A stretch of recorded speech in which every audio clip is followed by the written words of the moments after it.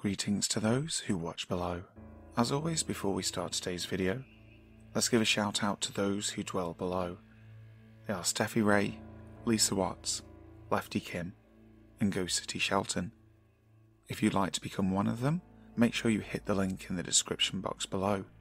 Now I'm sure you all know, my favourite types of stories are those with inhuman entities. They could be cryptids, they could be strange humanoid figures. Nobody knows, that's the joy of them, and they're so varied. So sit back, relax, and enjoy some true, creepy, inhuman entity encounters.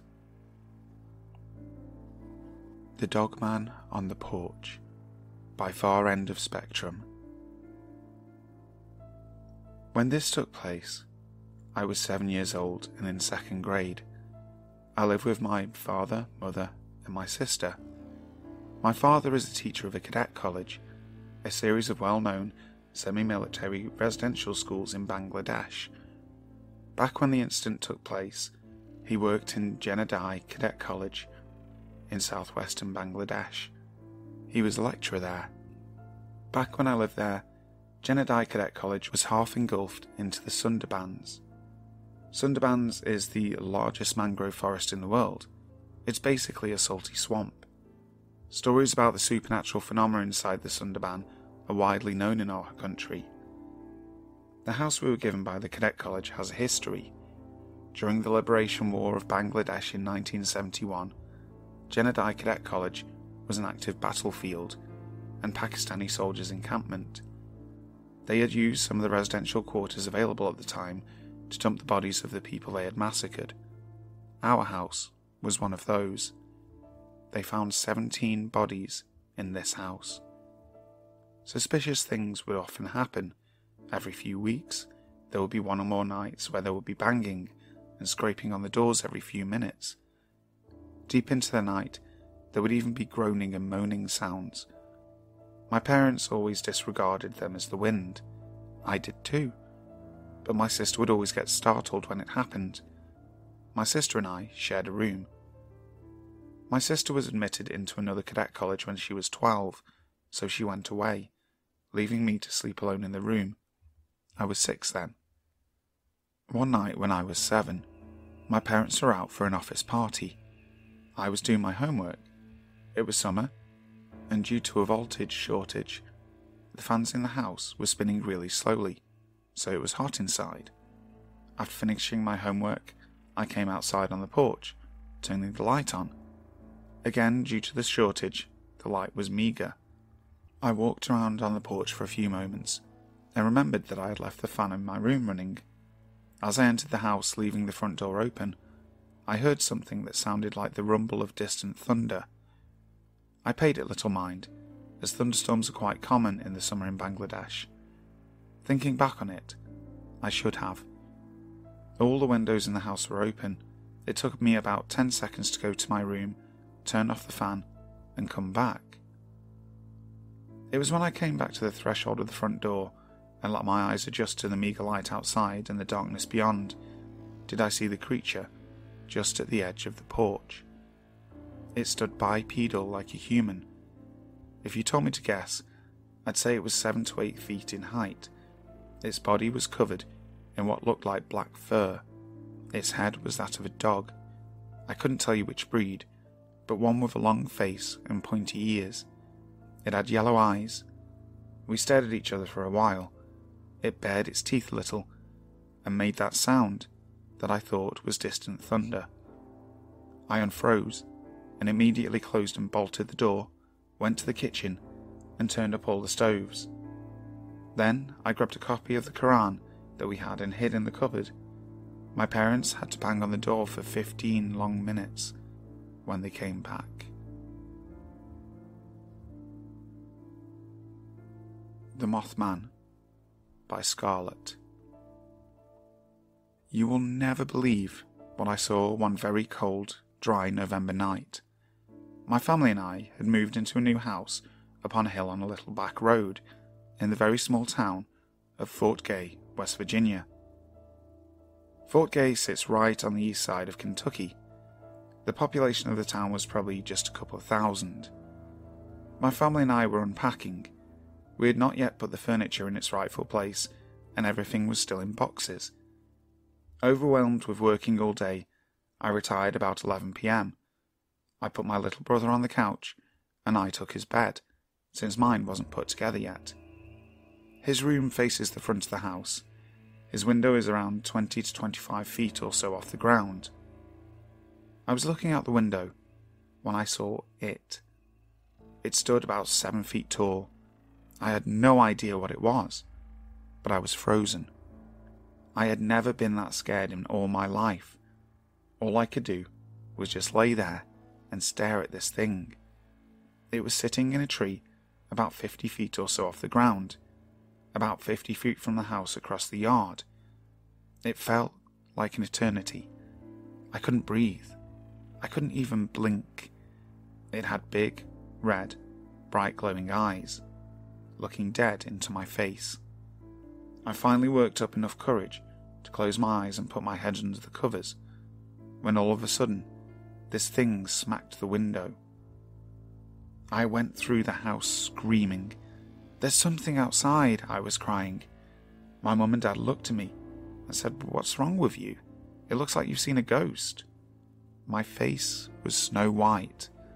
I said, "I don't know what it was, but please, Daddy, don't go outside." I begged and I begged. He came back in and said there was nothing out there. I kept screaming, "Yes, there is. Yes, there is." When I explained to them what I saw and how I felt, they said I was crazy. But to this day, I will not go outside by myself. And even in the day, someone still has to watch me to my car. I've heard of some pretty crazy things going on up on that road, but I never expected to experience anything myself. My husband and I went to the theatres and watched the Mothman prophecies. I was reliving that night all over again. The way they described feeling and what they saw was remarkable. My husband looked over at me and said, "Isn't that what you described to me when we first started dating?" I couldn't say a word. After that moment, I knew what I saw. I believe, in all my heart of hearts, that I saw the Mothman. It's just a little weird. I only live about 80 miles south of Point Pleasant, West Virginia, where that all took place 37 years ago. It was exactly 32 years to the month when I saw it.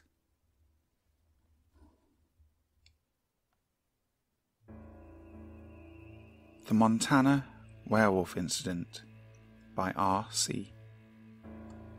This event happened 3 years ago, during mid-July. I live in Montana, outside of a rural community with a population of about 2,000. During this time, I lived on a small one-floor ranch home by myself. My nearest neighbour lived 1 mile away and was a farmer. I never had many strange encounters leading up to this, but the woods by my house always had an ominous feel to it. Soon after moving in, I realised why the previous owners left pretty quickly.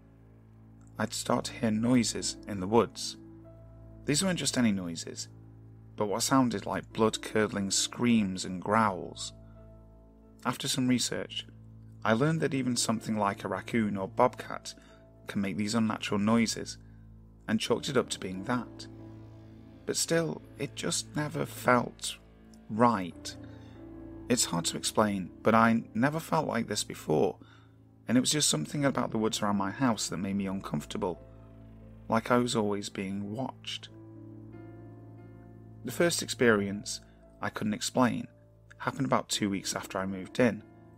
There was a thunderstorm, and the thunder was loud enough to keep me awake. The lightning was crazy and would light up the whole surrounding area for a fraction of a second. As I was laying on the couch and got up to get a glass and a drink at the sink, it was around 2 a.m. if I recall correctly. Above it, there's a small window that gives a view of my yard leading up to the tree line. When the next flash of lightning hit, I saw it.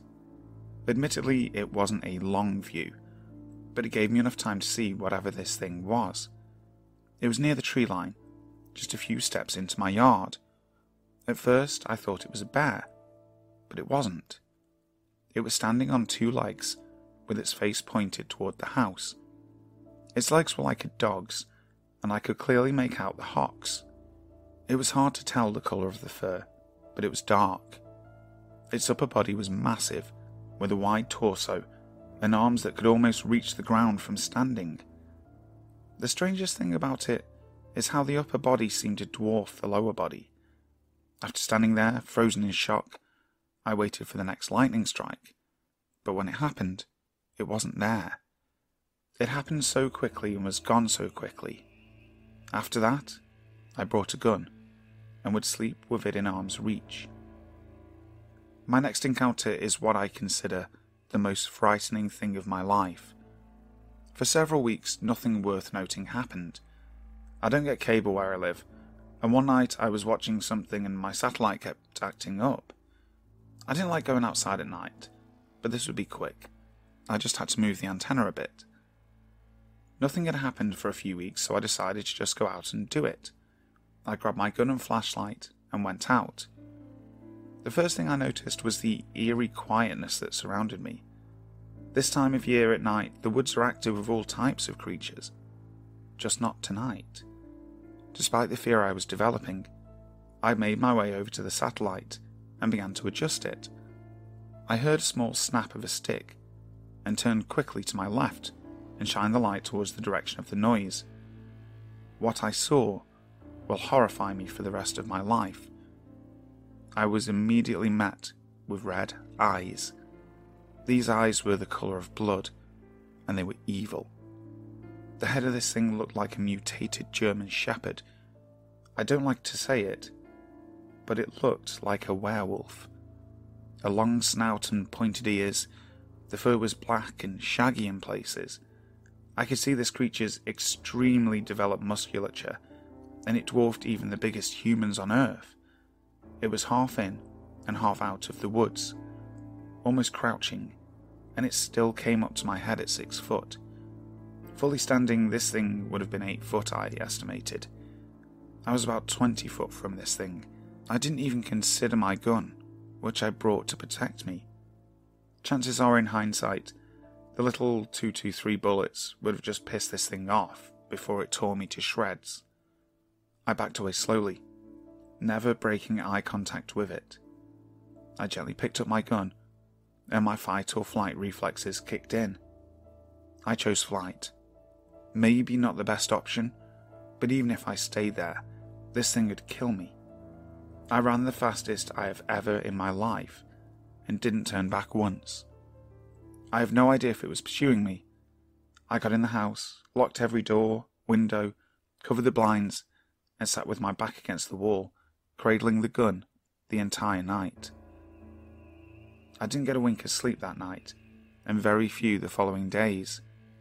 To make a long story short, I don't live there anymore. People often talk of Sasquatch as being harmonious with nature and living within the ecosystem. Sure, if you see one it might be scary, but it's probably more awe than anything. With this thing, it was totally different. It felt unnatural. It was sinister. It felt evil. It was stalking me, toying with me, and I believe it would have killed me. I have never seen or experienced this feeling again in my life. It's a memory I try to put past me, but I still get nightmares about it. I think until the day I die, I will always have that image burned into my memory. Hey, it's Kaylee Cuoco for Priceline. Ready to go to your happy place for a happy price? Well, why didn't you say so? Just download the Priceline app right now and save up to 60% on hotels. So whether it's Cousin Kevin's Kazoo Concert in Kansas City, go Kevin, or Becky's Bachelorette Bash in Bermuda, you never have to miss a trip ever again. So download the Priceline app today. Your savings are waiting. Go to your happy place for a happy price. Go to your happy price, Priceline. Weird White Crypto by Blue Belgian Beer. This story happened to a dear friend of mine when we were about middle school age and to whom I'm still very close. I sincerely believe him, and to this day he recounts this story with exactly the same detail. This experience occurred in a trailer park called Wilshire Hills in Norwalk, IA. There are several sprawling cornfields that border this mobile home property. My friend Josh lived here at the time, and on this particular occasion was hanging out with his friend James, whom I also know. On this night, my dear friend Josh and James were outside of Josh's next door neighbour's mobile home, trying to get a girl to come out and be mischievous with them. It was summertime, so the evening was warm and balmy. The skies were clear, and the moon, while not necessarily full, provided a lot of moonshine that illuminated the surrounding countryside with dim light. It should be noted that Josh's neighbour's place was located on the border of the mobile home property, right next to the sprawling cornfields. Without going into too much detail regarding the physical arrangement of objects within the story, the important facts are that this girl's bedroom was located at one end of the trailer and had 2 windows. Josh and James were each standing at one of the windows talking to the girl, trying to coax her to sneak out and come hang out with them. Josh was at a window that obstructed his view, while James was at a window that looked out onto the cornfields and open lawn. And by open lawn, I mean a sort of public playground area with a swing set and a slide and whatnot. It had plenty enough room to play a game of kickball or baseball. Okay, so finally to the good stuff. There they were, talking to this girl. Josh gets tired of trying to get her to sneak out, so decides to walk around the corner of the house to where James is standing to get him to leave with him. As he comes around the corner, he becomes paralysed with terror. He saw a humanoid creature, but it was sort of walking on all fours. It was completely naked and had its legs inverted at the knee joint, like how birds' legs are. It was walking near the border of the cornfields, literally seeming to mind its own business, as though the last thing it would encounter would be humans. Either way, as soon as Josh saw this creature, he said to James, "James, do not turn around." And of course, because of the look on Josh's face, James had to turn around. I know I would have.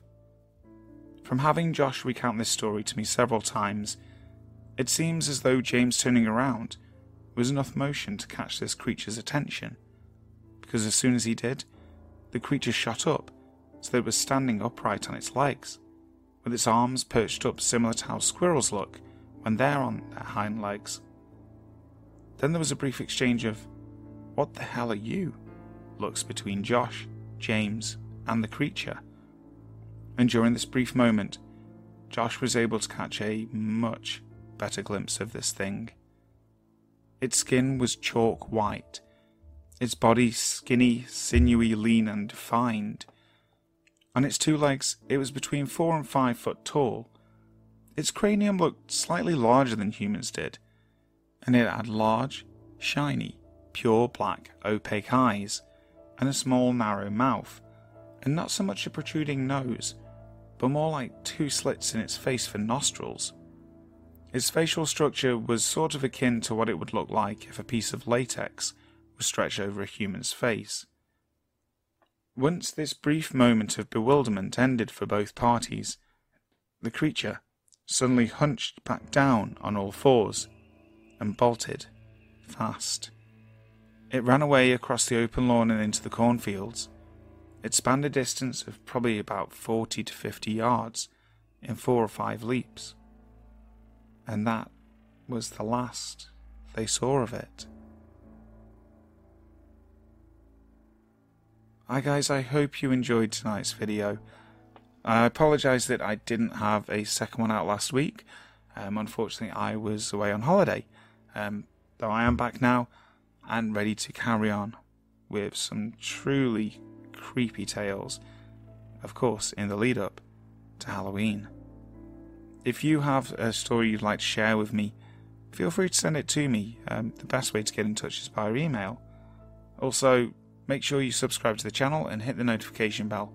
That way you'll know when the next video comes out. So, until next time, sleep tight.